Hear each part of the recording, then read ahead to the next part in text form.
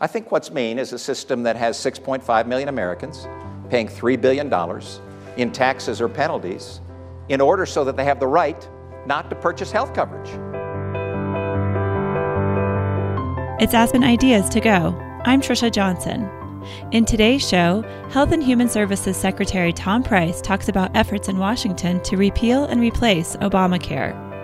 The former orthopedic surgeon also describes what it's like to work with President Trump. His conversation with Jeffrey Goldberg of The Atlantic, coming up.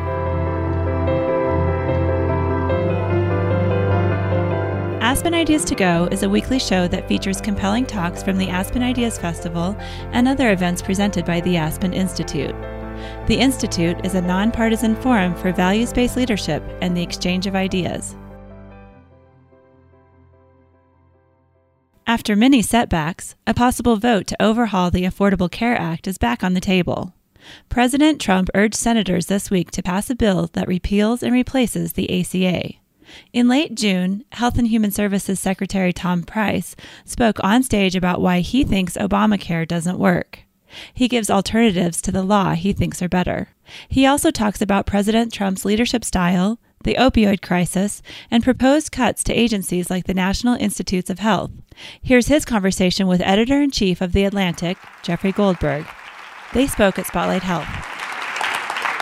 Good morning, everyone, and thank you all for being here. And Secretary Price, thank you very much for being here on behalf of the Aspen Institute, Spotlight Health, The Atlantic, all the underwriters. I want to welcome you to the People's Republic of Aspen. And I'm honored to be here.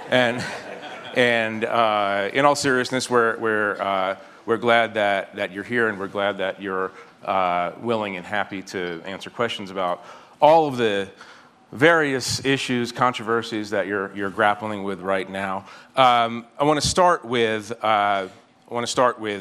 issues that are right now smack in the middle of the news, and want to talk a little bit about the House plan and the Senate plan and Trump Care itself, your own ideas concerning health care. A few weeks ago, Donald Trump celebrated the House version of this bill, and so did you. You called it a victory for the American people. Later on, the president called the House bill that he was celebrating, quote, mean. So my question to you is, do you agree with the president that the bill that the ideas that he was celebrating are mean, and is the Senate version of this not mean, less mean? How do you calibrate this on the scale? And this is a serious question. The continuum that Donald Trump suggested he's judging this on. That's the easy question, right? That's the easy one. First, let me thank the Aspen Institute and Spotlight Health for the opportunity and the invitation to join you today. It's always an incredibly important time when we get together and exchange ideas, and so I sincerely thank you for that.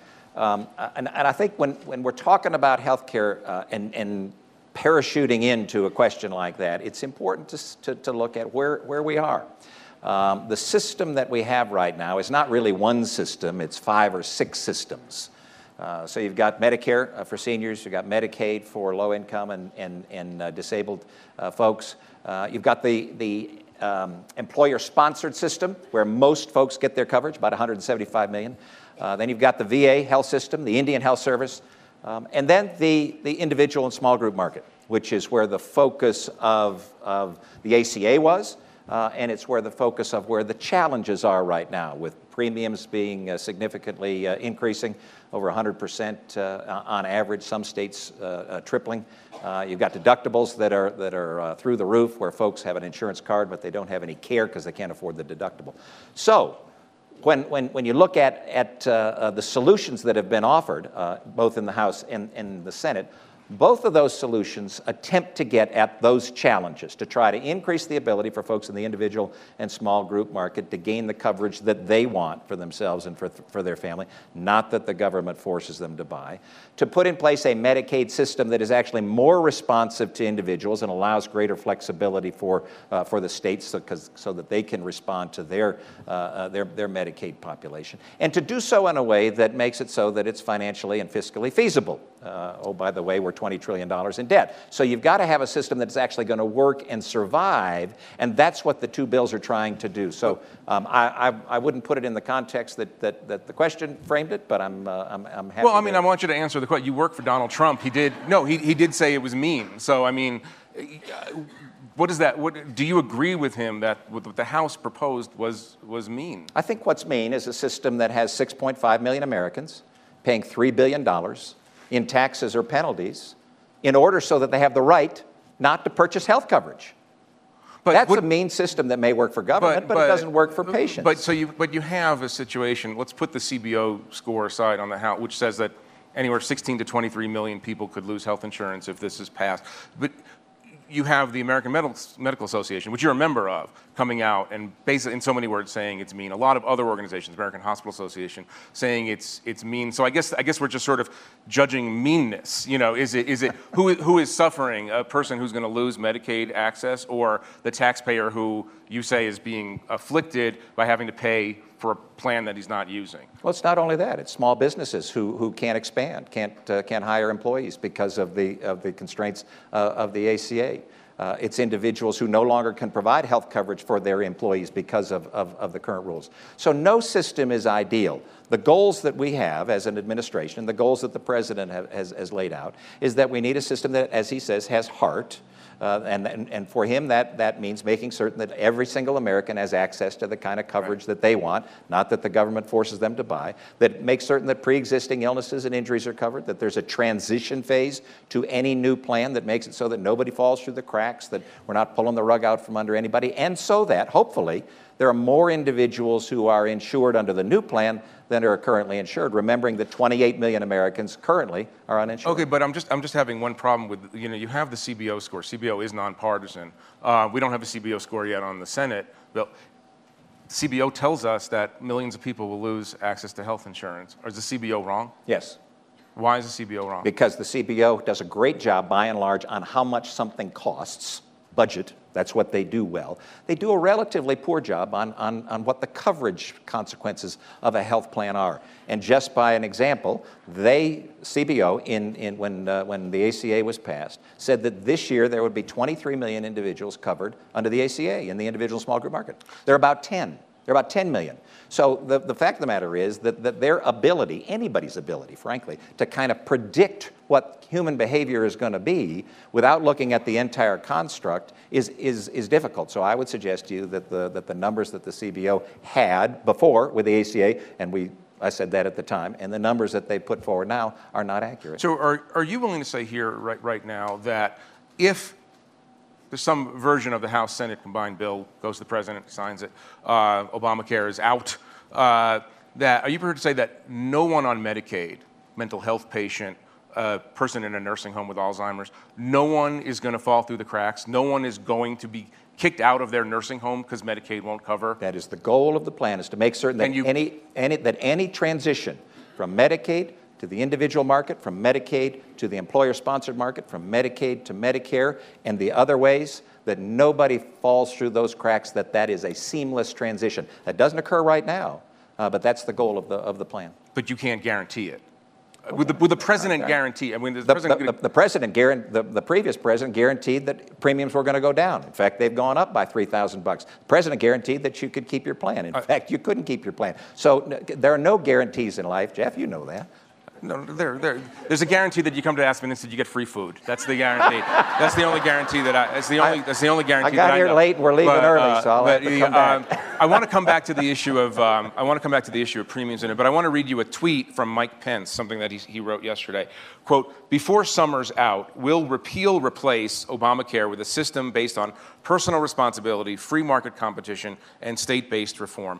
I read that in the context of hearing concerns on the part of patient advocacy groups, patients and families themselves, of old people in nursing homes with Alzheimer's.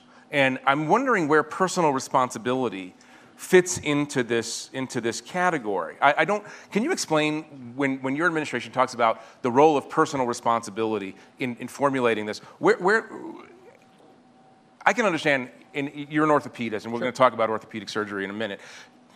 drunk idiot jumps off a roof, breaks his legs. There's some personal responsibility issues there, but you as a doctor still have to fix him. You're obligated to fix. So what is this? We as a society are obligated. Okay, so what is personal responsibility in this? When you're talking about Medicaid covering millions of people in nursing homes, what are we talking about here? Well, that's where you have to think about the 5 or 6 systems that we have. An individual who is the individual that you described, who through no fault of their own has fallen into a situation either through a diagnosis or situation where they're not able to care for themselves, they're not able to make these decisions. This is a compassionate society, and we owe it to those individuals in our society to care for them.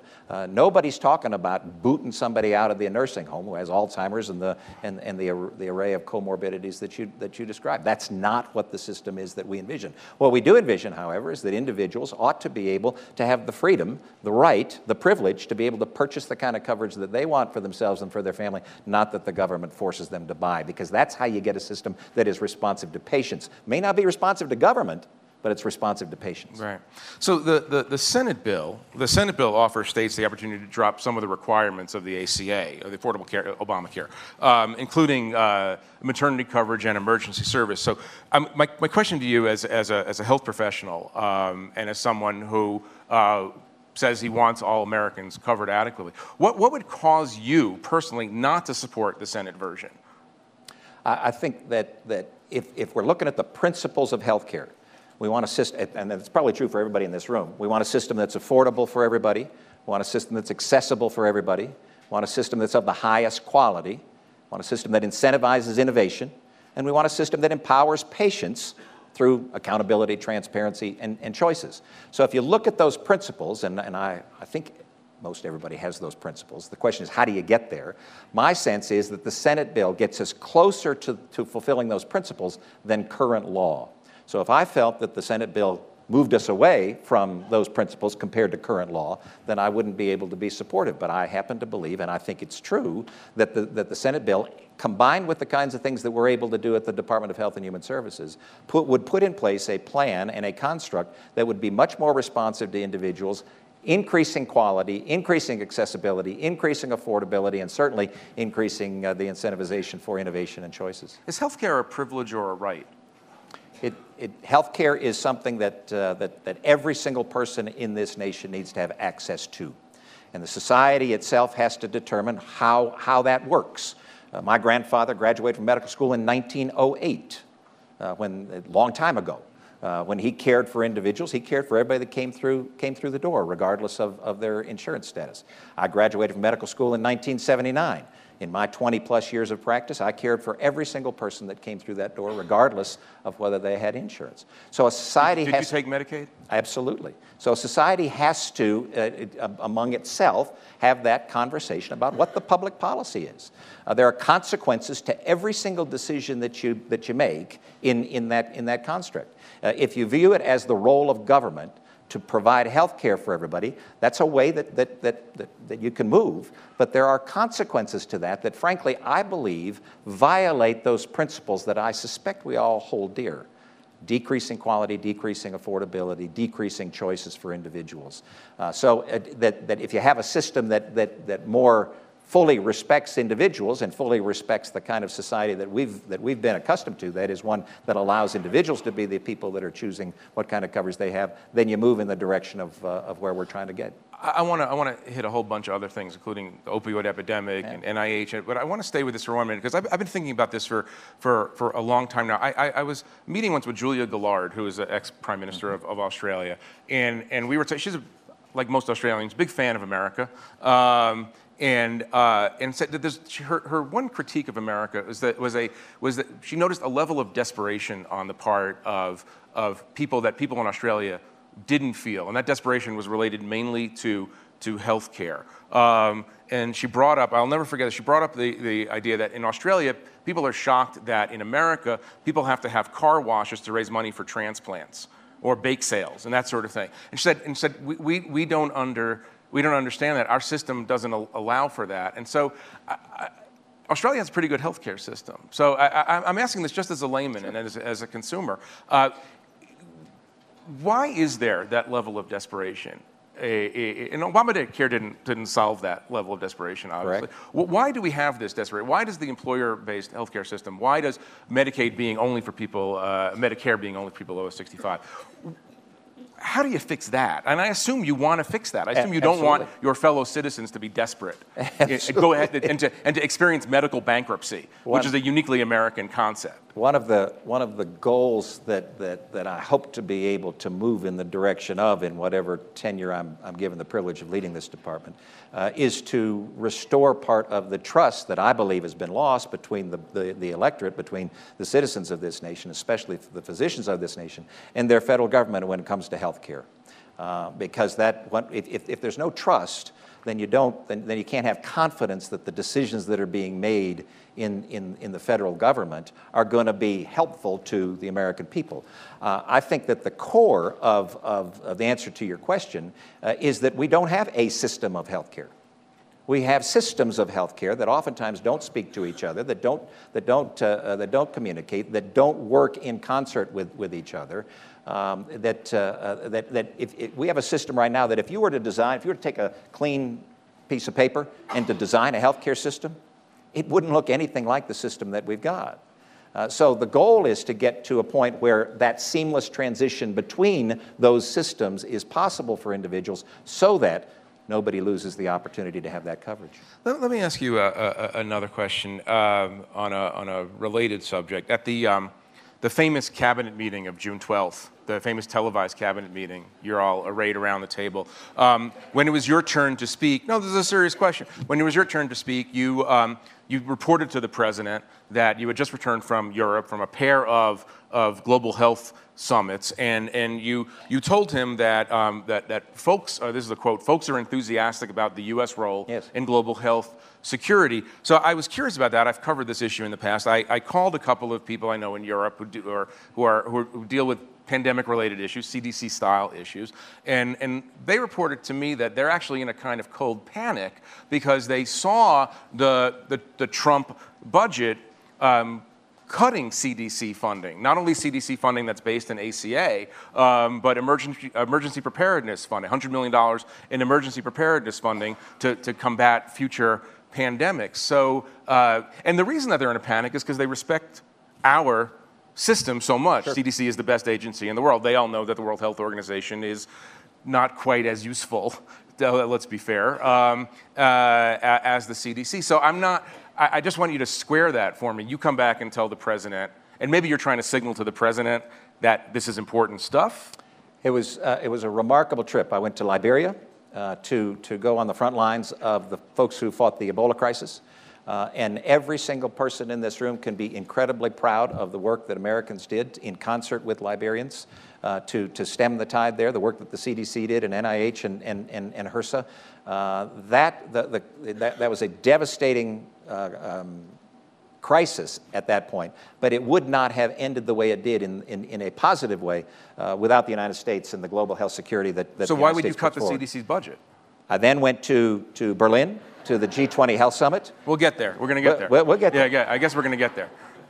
I went to Berlin to the G20 Health Summit, to individual after individual, where I openly and publicly said that the United States is engaged in a very positive way on global health security and the global health security agenda. Then went to Geneva for the World Health Assembly, where we elected a new Director General of the World Health Organization, Dr. Tedros from Ethiopia, and we've been working diligently with him. And each and every place, I was met with nothing but positive feedback and reassurance from folks who said, we are so thrilled that the United States is being so forward-leaning on global health security and the importance of the global health security. So they were praising agenda. President Obama for sending the army to Liberia. They were praising the United States right now. No, I'm not. No.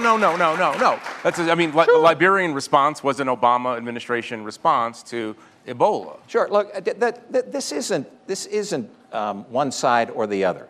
The United States has an incredibly important role to play in terms of world health. Right. In fact, I believe we are the leader in positive activity in the world for not just global health security, but for the advancement of better health. I agree with you wholeheartedly, which is why I'm asking you, why would you cut the CDC budget when the CDC does such a good job as the global leader in prevention of pandemics? And the premise to that question is that the CDC budget right now, or any budget right now, is exactly where it ought to be, and there are no efficiencies that can be gained.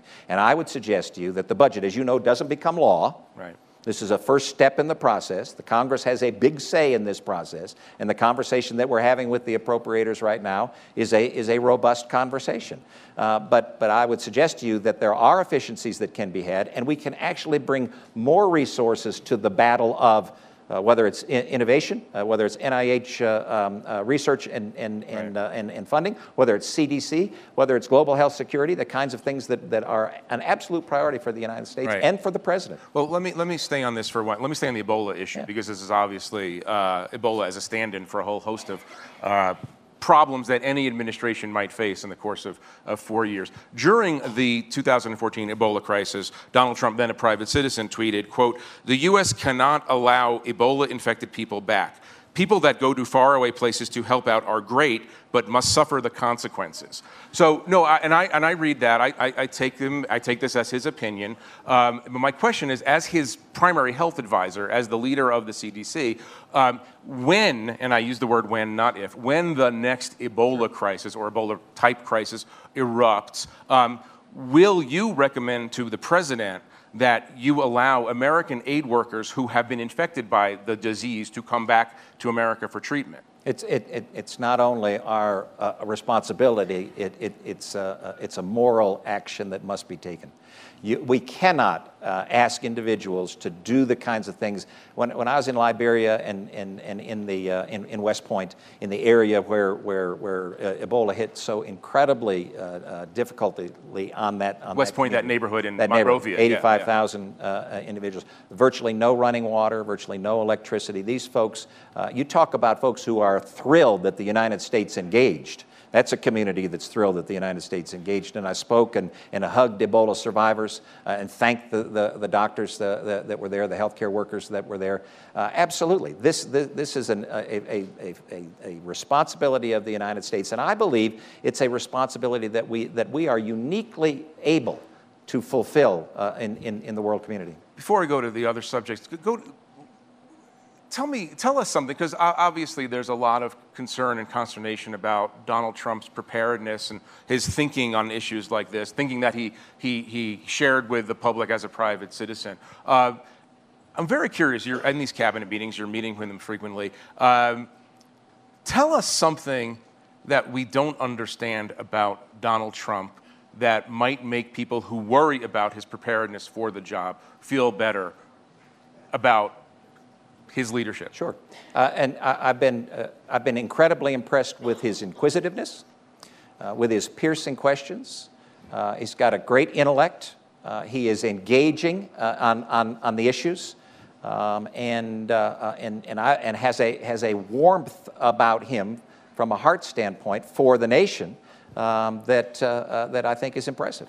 But I will tell you that when we have these conversations on the difficult challenges that exist, he fully understands and appreciates that the role of the United States is imperative in the world. As a global leader. Yes. As a global leader. Come to one question on NIH, and then we'll go to the opioids and your agenda. On NIH, it's a related question to the CDC question. Sure. Universally recognized, the United States government runs the biggest and best biomedical research complex in the world. You're a physician. I cannot square in my mind why you would endorse a budget that cuts funding to NIH, including the indirect cost and overhead question related to universities and their own laboratories. Can you address that? Yeah. Drill down in the budget. There's a graph in the budget, and I would encourage folks to look at it, because the premise of the budget that was put forward is that the indirect costs can be decreased by such an amount that brings it in line with what the private sector pays for indirect costs, that allows for more money to go for research. Now, you can believe that premise or not, but that's the premise of the budget. And that's the first step in this process. Again, the budget doesn't become law. The president's budget doesn't become law, where we have this conversation with the appropriators in the House and the Senate and determine exactly where that ought to be. So no research will be affected. The NIH is an indispensable institution for not just the United States, for the world. The kinds of things that the NIH does is not done anywhere else in the world, where it is the germination of these incredible ideas. And when we get to the priorities, there are some incredible things that are being done about the opioid crisis and about the effect, or what the NIH is potentially able to do. Talk about opioids, because I mean, you're actually in an interesting and nuanced position to talk about opioids. As a surgeon, you prescribed opioids, I assume fairly regularly. Talk about what has caused this crisis. We're looking at tens of thousands of deaths a year. And again, within the framework, if you can, of Trump proposed budget cuts, how you're going to combat this spreading crisis. Yeah, boy, a lot in there. The opioid crisis, when I was sworn in, I raised 3 specific clinical priorities for the department over my term: childhood obesity, severe mental illness, and the opioid crisis. And I did so because we're losing on every single one of those scores, and I believe we ought to be winning. The opioid crisis is a scourge that's across this land, and every single person in this room, I suspect, knows somebody who's been affected by it. 52,000 Americans died of an overdose in 2015, and that's only because we don't have the numbers for 2016, and it's probably closer to 60,000, and the numbers this year aren't looking any better. So we've got to do all sorts of things to figure out why that is, what the public health issue is there, why is that, why is the hopelessness there, why is the addiction there, what are we doing wrong, how are we going to treat that, make certain that we prevent the treatment and recovery side. We've got a 5-point strategy that includes making certain that every community in this land has the ability to have the overdose reversing drug, Narcan, naloxone, wherever it needs to be, wherever it can be, so that we save these lives. Looking at NIH, the kind of research that needs to be done to not just bring about non-euphoric pain medication that's non-addictive, but they're working on, these folks are so incredibly brilliant, they're working on, imagine this, get your mind around this one, a vaccine against addiction, a vaccine that would prevent addiction. That's hard for me to comprehend. And then finally, how do we treat pain, which gets to your issue of physicians and pain treatment. And let me suggest to you that we got off track about 20 years ago as a society when we began treating pain as a 5th vital sign. There was a whole movement that came about that said pain as a 5th vital sign. And so I was an actively practicing physician then, an orthopedic surgeon, and my colleagues and I looked at this missive that came from Washington, D.C. and said, now you've got to make certain that you record pain as a 5th vital sign. And you just shook your head and said, what on earth is this? What are these folks thinking about? Pain, a symptom as a vital sign? That's like saying nausea is a vital sign. Vital signs are pulse, blood pressure, temperature, weight, the kinds of things that are objective, and to say that pain is a 5th vital sign. And then what the federal government did is say, we're not only going to say it's a 5th vital sign, we're going to reward doctors who make certain that patients aren't in pain. Now, everybody wants patients not to be in pain, but to incentivize physicians from a remuneration standpoint to make it so that patients don't have pain and give that smiley face on that survey is abhorrent to the practice of medicine. So I'm excited about this. Can you tell? Yeah. Because it's Washington, D.C. telling doctors what they ought to do, and that's wrong. We need to make certain that we're addressing pain, yes, but we ought not get Washington, D.C. telling doctors what they ought to do. I live in Washington, D.C. I never said a word. But no. It's interesting. In the couple of minutes that we have left, what specific measures are you going to take this year? Is this administration going to take this year? So let me talk about the money. Because 2 years ago, the federal government spent about $245 million on the opioid crisis. In President Trump's budget, $811 million. But you are zeroing out national drug control policy. No, ONDCP was bumped back up. So and that's the give and take that this president enjoys, is to see where people's passions are, see where the ideas are. So $811 million for the opioid crisis. And I believe that there's more to come. And not because money solves the problem, but for us to be able to do the 5 six-point strategy that I identified, it's going to take more resources than we currently have. The President has appointed a commission chaired by Governor Christie from New Jersey, bipartisan commission on the opioid crisis. There's an internal working group that is actively involved in this, and I believe the President is passionate about this. He heard stories from moms and dads and brothers and sisters across this land about what this scourge was wreaking to families. It's destroying lives, destroying families, destroying communities. He is absolutely intent on solving this problem. Dr. Price, we can go on all day, but we can't. So I want to thank you very much for coming, Jeff. And thank you for everybody being here. Thank you. Thank you. Tom Price leads the U.S. Department of Health and Human Services. Previously, he represented Georgia's 6th Congressional District in the U.S. House. Price also worked as an orthopedic surgeon for 2 decades. Jeffrey Goldberg is an award-winning journalist who has interviewed several high-profile figures and heads of state. He's the editor-in-chief of The Atlantic. Make sure to subscribe to Aspen Ideas to Go on Apple Podcasts or your favorite podcast app. Follow the Aspen Ideas Festival year-round on Twitter and Facebook at Aspen Ideas. Today's show was produced by Marcy Krivenin and me and recorded by our team at the Aspen Institute. I'm Trisha Johnson. Thanks for joining me.